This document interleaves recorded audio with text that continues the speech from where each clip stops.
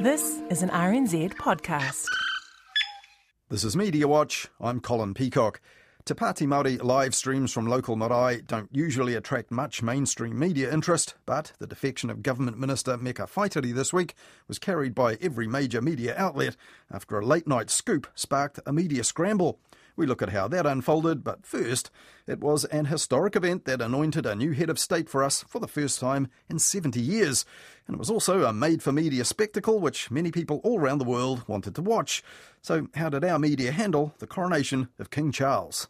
I'm looking forward to it. Not in a wild, woohoo, I love royalty sort of way, but in a, this is fun, this is a magnificent folly, this is a good thing to do at this time when things are terrible and difficult. Why not? That was News Talk ZB's Andrew Dickens, no major monarchist, as he said there, but like many in the media lately, he told his listeners last Monday he was looking forward to this weekend's coronation spectacle because it would be, well, spectacular. What would I call it? A sideshow from the drudgery of everyday life, a bit of fun.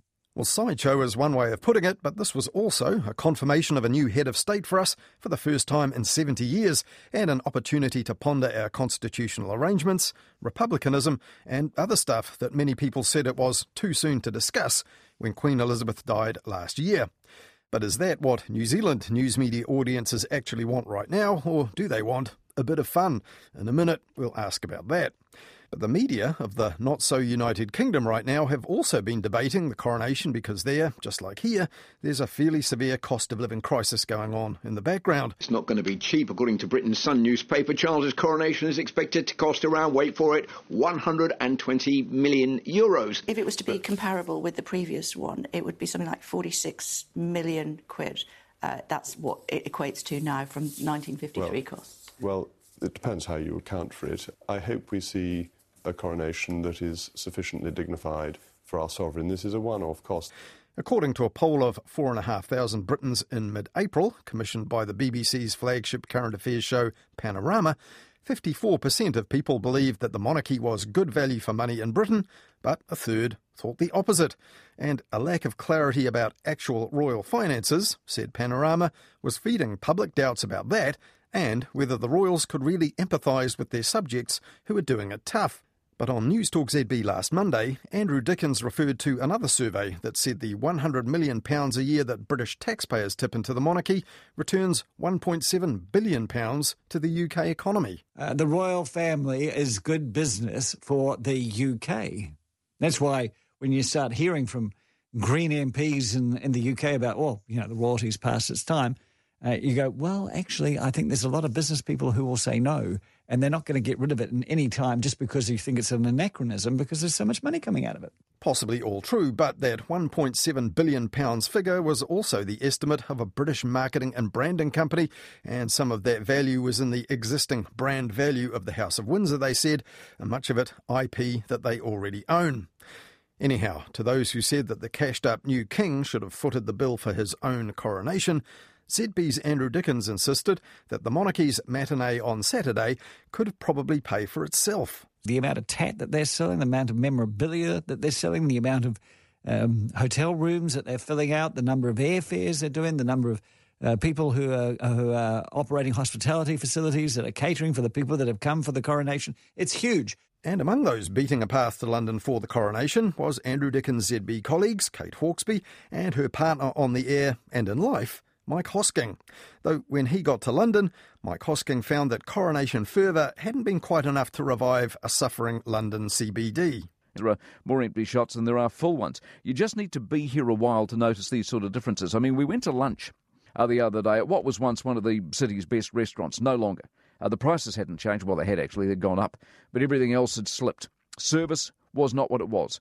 The polish isn't quite there anymore. So once again, for all the issues we face in New Zealand, and they are many and varied and some indeed very worrying, we are far from alone. Now, during the COVID close down here, Mike Hosking condemned New Zealand as a hermit kingdom while he praised the UK, among other countries, for ending lockdowns earlier and opening up their economies and their borders for things like holidays overseas.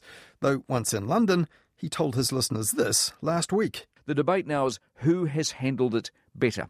I've got little doubt that London, more broadly Britain, did it better than us, way better than us. Their debt is terrible still, but it started out worse, hence their inflation's still a mess. But to suggest the world has moved on and got back to normal isn't true. Now, any politician who switched positions like that would be hauled over the coals on the Mike Hosking breakfast, you'd think, for flip-flopping. But reckons on the radio made with absolute conviction by the host in the past, it seems, can be simply reversed at will later on, with no acknowledgement necessary. Now, when it comes to the monarchy, Mike Hosking is much more emotionally invested than his colleague Andrew Dickens, judging by this wobble on the air when the news broke last year that Queen Elizabeth II had died. It's very upsetting, isn't it? I mean, it's the end of an era. I don't know that I don't. Just give me a couple of minutes. But according to that opinion poll aired on BBC TV's Panorama last week, not all Brits are as hopelessly devoted to the monarchy now under new management. A new poll suggests public opinion about the British royals is changing, with less than a third of 18 to 24-year-olds in the UK wanting the monarchy to continue.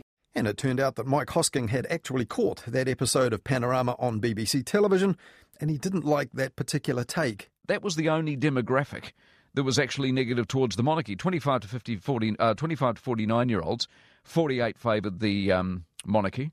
50 to 64-year-olds, 67% favoured the monarchy. 65 plus is 78% favoured the monarchy. So in totality, which is how these stories should be told, the vast majority of people still favour the monarchy. But on those results concerning younger people, ZB's Mr Monarchy got his maths a bit messed up. The 18 to 24-year-olds, 32 didn't want it, 38 did. And, 32 did, 38 didn't. So, in other words, a majority didn't want it anymore. What they didn't point out, or most of the coverage I read didn't point out, is 40% didn't know. It was actually 30% who said they didn't know, not 40%, and while the majority of 58% overall did indeed back the retention of the monarchy in this particular poll, Mike Hosking didn't mention the trend that Panorama picked up based on a previous one. When YouGov asked the same question in July 2013, a year after the Queen's Diamond Jubilee, 75% of people polled said the monarchy should continue, and only 17% wanted an elected head of state. For young people, decline in support appears starker. In the new poll, less than a third of 18 to 24-year-olds said the monarchy should continue. And Mike Hosking also didn't mention that 45% of the people polled by Panorama said they believed King Charles III was out of touch, and only 36% said they believed he wasn't. On News Hub at 6 last Tuesday, on the other hand, they had no qualms about saying this. Monarchy popularity has hit a record low. Only 3 in every 10 Brits consider the monarch very important. And there, News Hub's Lisette Raymer was talking about another survey of 6,500 UK people, part of 40 years' worth of data that's part of the British Annual Social Attitude Survey. And it also noted that the royal family usually gets a bump in support around jubilees, weddings or royal births. Though when Lisette Raymer vox-popped the people already holding down a spot in the street almost a full week out from this weekend's Coronation convoy, it was no surprise that she found British devotees like this guy. Hip hip hooray! Hip hip hooray! 3 cheers for the King and Queen! Hip hip hooray! Hip hip hooray! Well, here too, people revering royalty made the news this week with the coronation imminent. Plans for the big night are low-key. I'd watch it, but it won't get me upset or anything like that.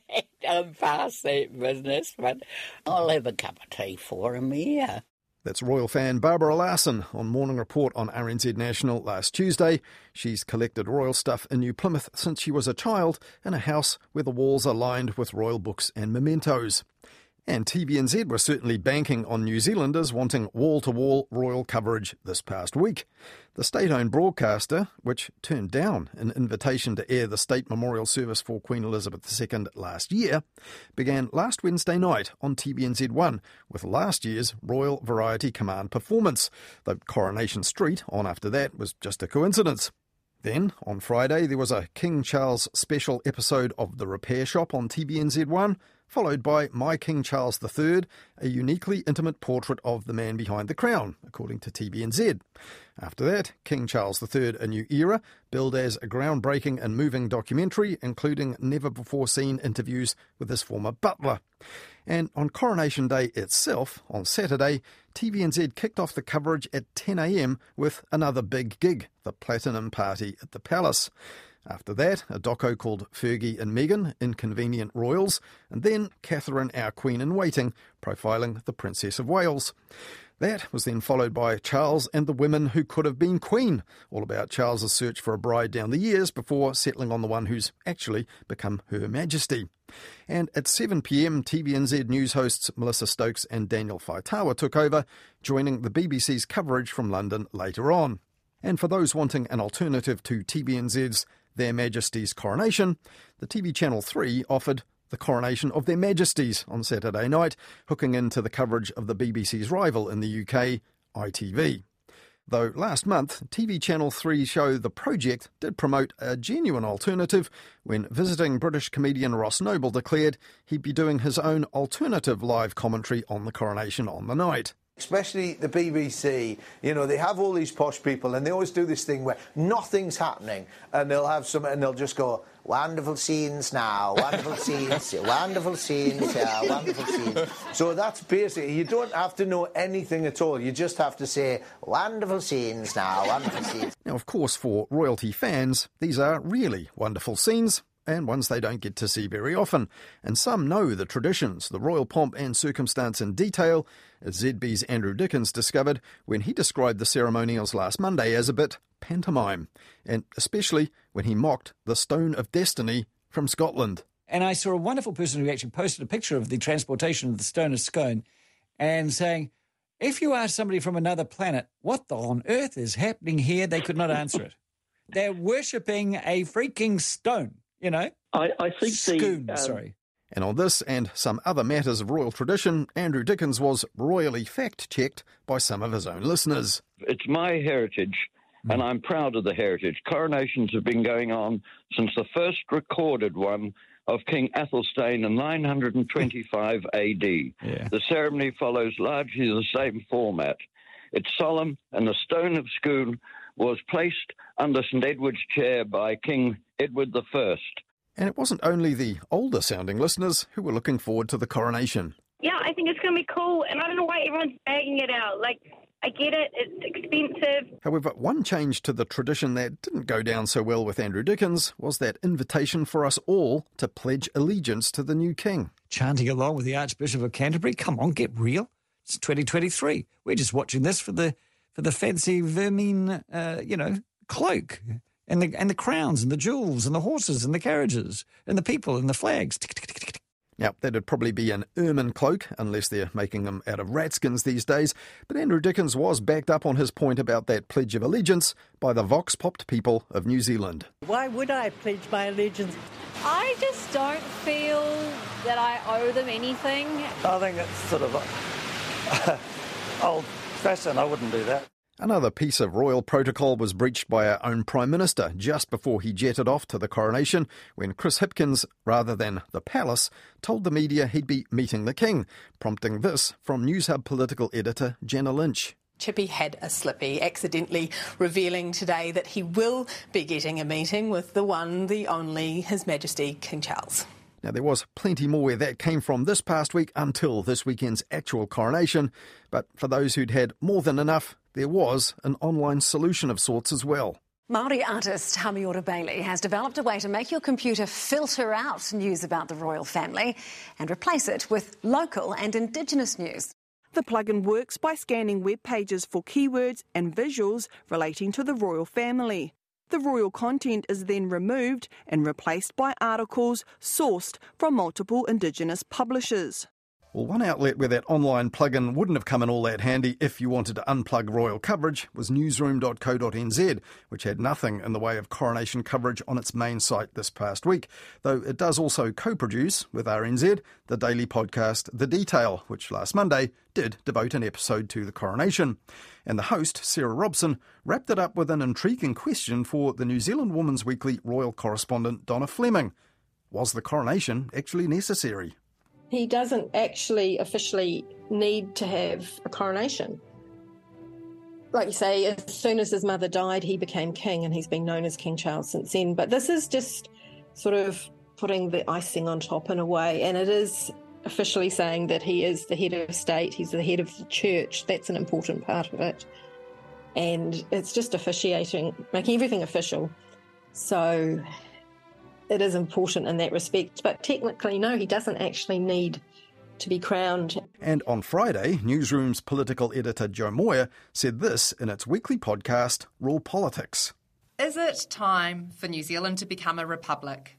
I feel like this question has been asked so many times, and here we are talking about it again. And then, on Raw Politics, the co-editor of Newsroom, Tim Murphy, turned all prime ministerial himself, ruling out republicanism here in his lifetime. Unless... What would have to cause it will be something international, probably at their end, that's something either tragic, and we lose a few of them, and get down to someone who no one wants in any part of the world as the monarch, or something scandalous that has the same effect, that turns off the populace in Australia or here or elsewhere. Now, earlier, Tim Murphy had pointed out on social media that after decades of people saying that a national debate would likely follow the Queen's death, it just isn't happening. And one of those who's saying this debate was due after the Queen died last year was Otago University Professor of Law Andrew Geddes. Writing for Newsroom at that time, he said that the media coverage of Queen Elizabeth's death pointed to some of the reasons for removing the sovereign as our head of state. Watching the Queen's coffin's procession to an 11th century palace some 1,800 kilometres away, surrounded by pomp and ceremony harking back centuries, makes it abundantly clear this is not our monarchy. History may have bequeathed us this state of affairs, said Andrew Geddes, but retaining it is an active choice. But 8 months on, a similar monarchical spectacle has been back on our screens big time this past week, with next to nothing in the media pondering the possibility of change, save for reports of our Prime Minister saying New Zealand will, ideally and in time, become a country independent of the British Crown. Now, that in itself wasn't a change from what his predecessors as Prime Minister had said, so this week I asked Andrew Geddes, has media ambivalence about the issue and its fondness for royal spectacle taken the issue off the agenda altogether? I don't get a strong sense amongst New Zealanders that we're seeing it as sort of our new king coming in. It's more, oh, isn't it funny how the British are having their king, which then, brackets, incidentally means he'll transfer over to us, but, oh, that's just a sideline. So when you see the coronation, I mean, it's all the bunting is Union Jacks.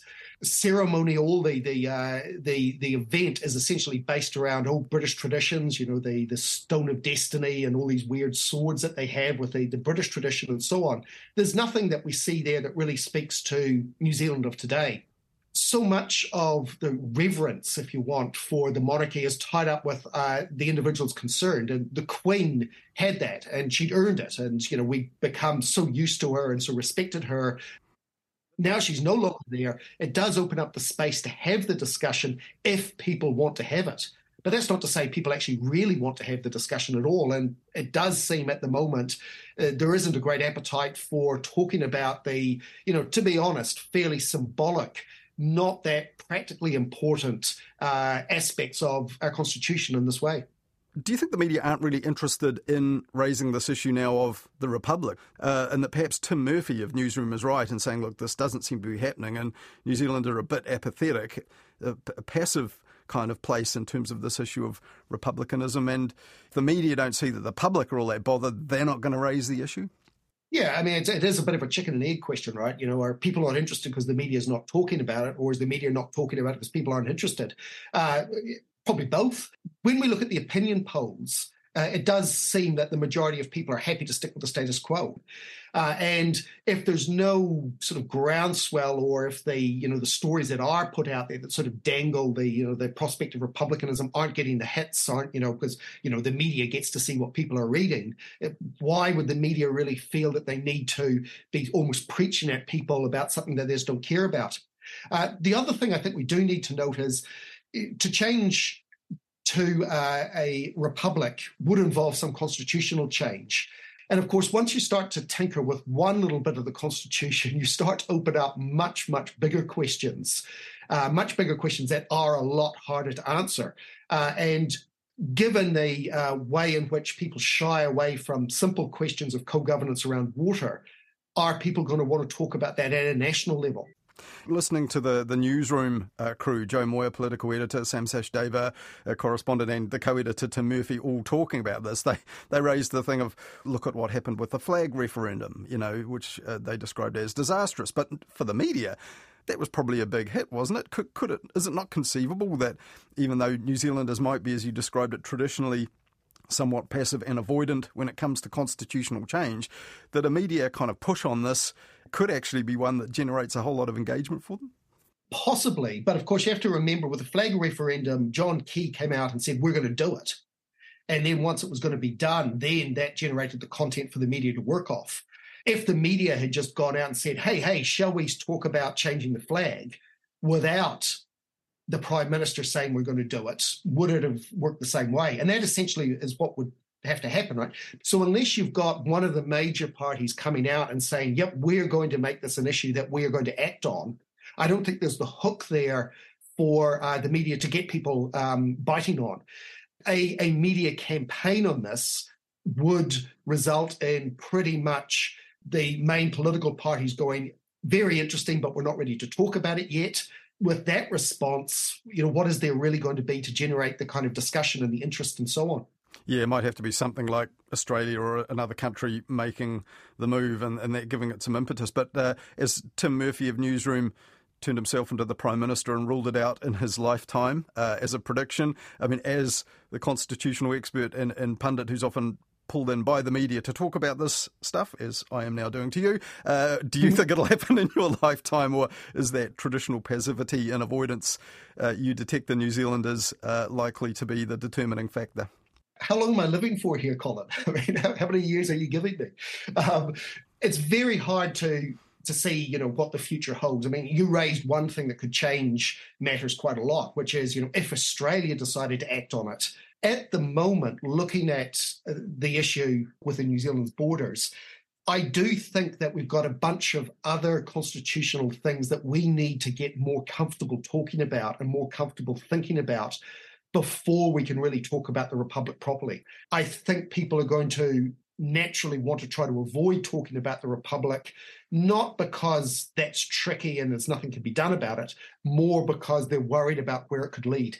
Well, Andrew, having said there wasn't a whole lot of coverage of this issue of New Zealand's future and its constitutional status and head of state and so on because of the kind of tidal wave of coverage of the coronation and a spectacle. There was later in the week questions to the Prime Minister about Indigenous peoples of the former empire, if I can put it that way, demanding an apology for the effects of colonisation. Te Pāti Māori here were speaking about that in the media on Friday. It was put to the Prime Minister. Is that one area where perhaps there has been issues other than just simply what would be happening in the weekend was actually raised? Yeah, so it does draw attention to the fact that the monarch is the monarch of what effectively was the old British Empire.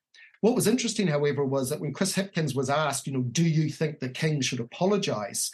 His response essentially was, well, that's not actually any of New Zealand's business. It's the business, in essence, of a foreign government. And New Zealand doesn't tell foreign governments what to do, which overlooks or seems to downplay the fact that, the King is the King of New Zealand as well as the King of Great Britain.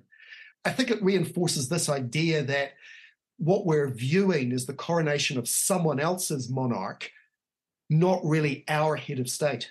That was Otago University Professor of Law, Andrew Geddes.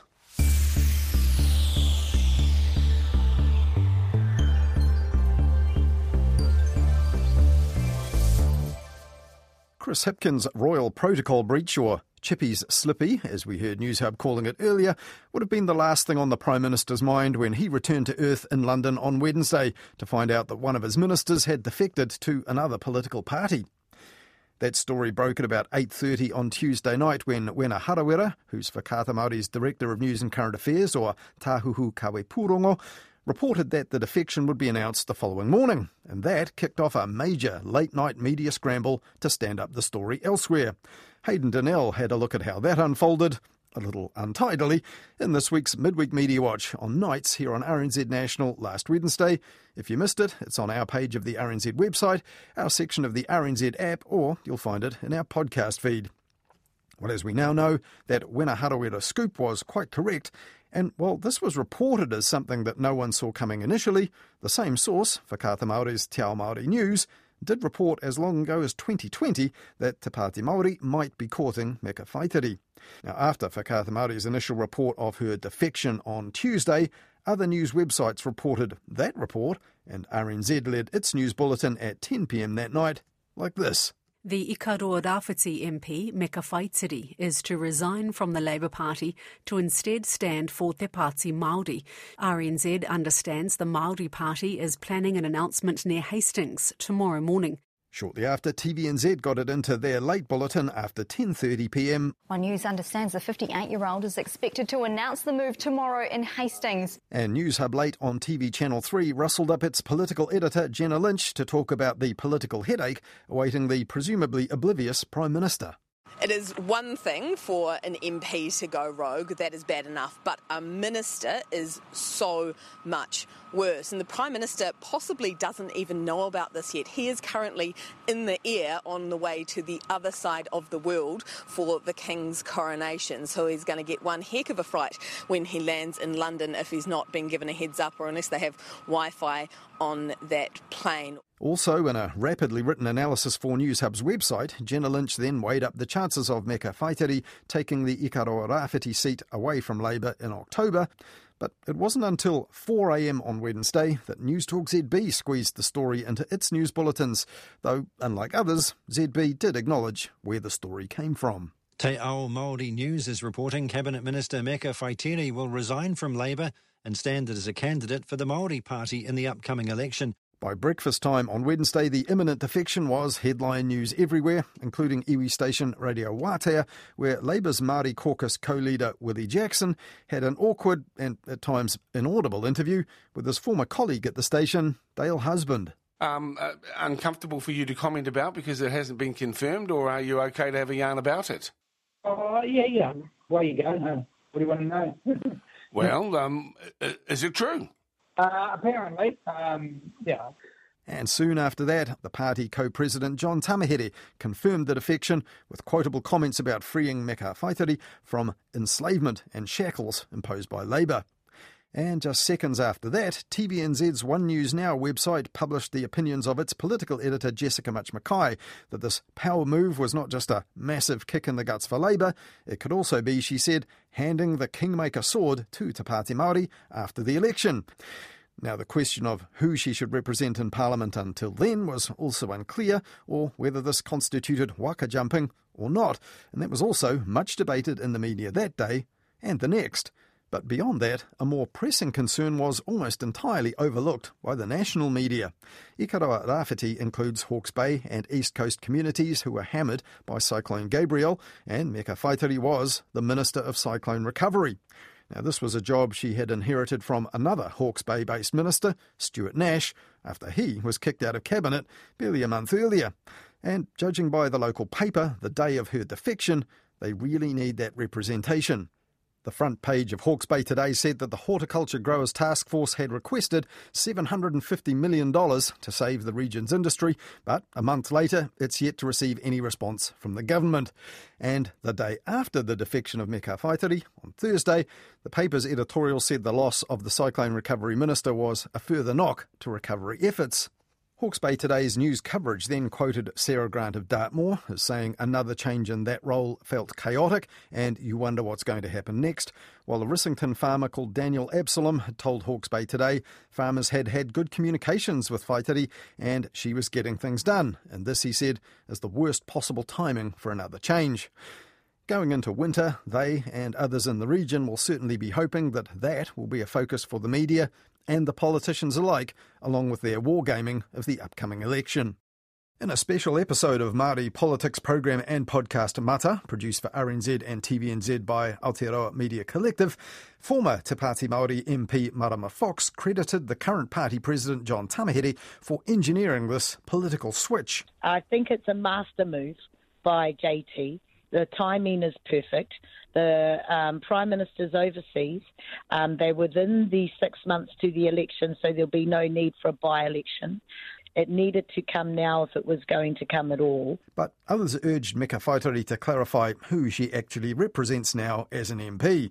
And among them was RNZ's series and podcasts executive editor Tim Watkin, who wrote that Meka Whaitiri needs to show respect to voters and the parliament she's sworn to serve by cleaning up what he called this constitutional cluster that Meka Whaitiri has created. And it turned out that this was the constitutional issue keeping Otago University's Andrew Geddes busy in the media this past week, rather than the status of our new head of state or the monarchy, as we were talking about earlier. So, while Meka Whaitiri was urged for an explanation of her actions this week, how did the media do explaining what actually happened? There's two things. One, it's the MP's fault for the way she presented it. I mean, she presented it one way in her stand-up press conference, very definitively said she had quit her party and was going to now sit with the Māori Party. But then it turned out she'd said something quite different to the Speaker. So if there's any blame about confusion, I think it lies with the MP herself.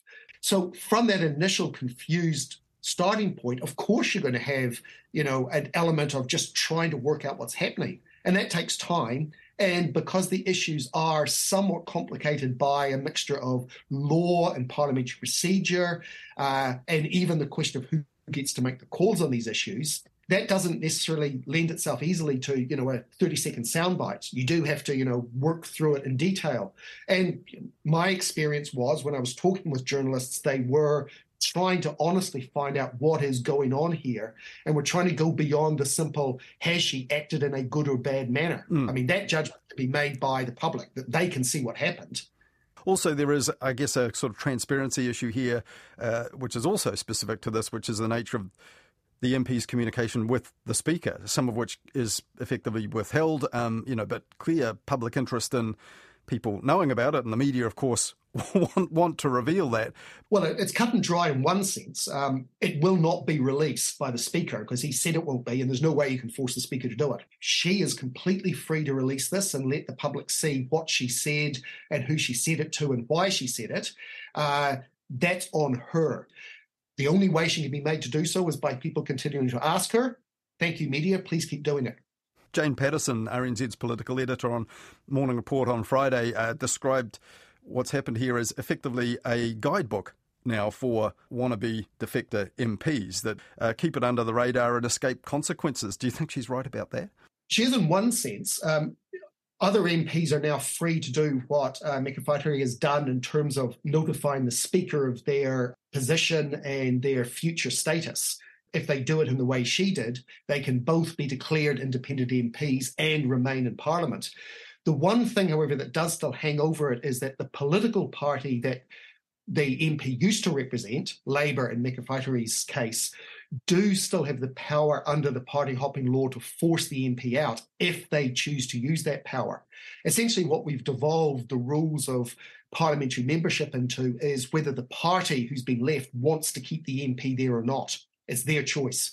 Yeah, so there was some reports about courting of MPs, the possibility that this might happen with hindsight. However, no one really saw it coming in politics or in the media, it seems. So in the short time media had to come to get to grips with this very complicated situation, you'd give the media a pass mark, would you, in explaining what had happened to the public? I think the media was as confused as all the constitutional experts who were talking about this. I mean, I was texting and emailing with people trying to work out just what's going on. And look, if we spend our time thinking about this deeply and we were confused, you can't really ask the media to do any better than us. And we did our best together. If we confused people and led people astray, we apologise. A lot of it goes back to the MP and the way she represented what she'd done, and she didn't do it honestly. Andrew Geddes, Otago University Professor of Law, for the second time in Mediawatch this weekend.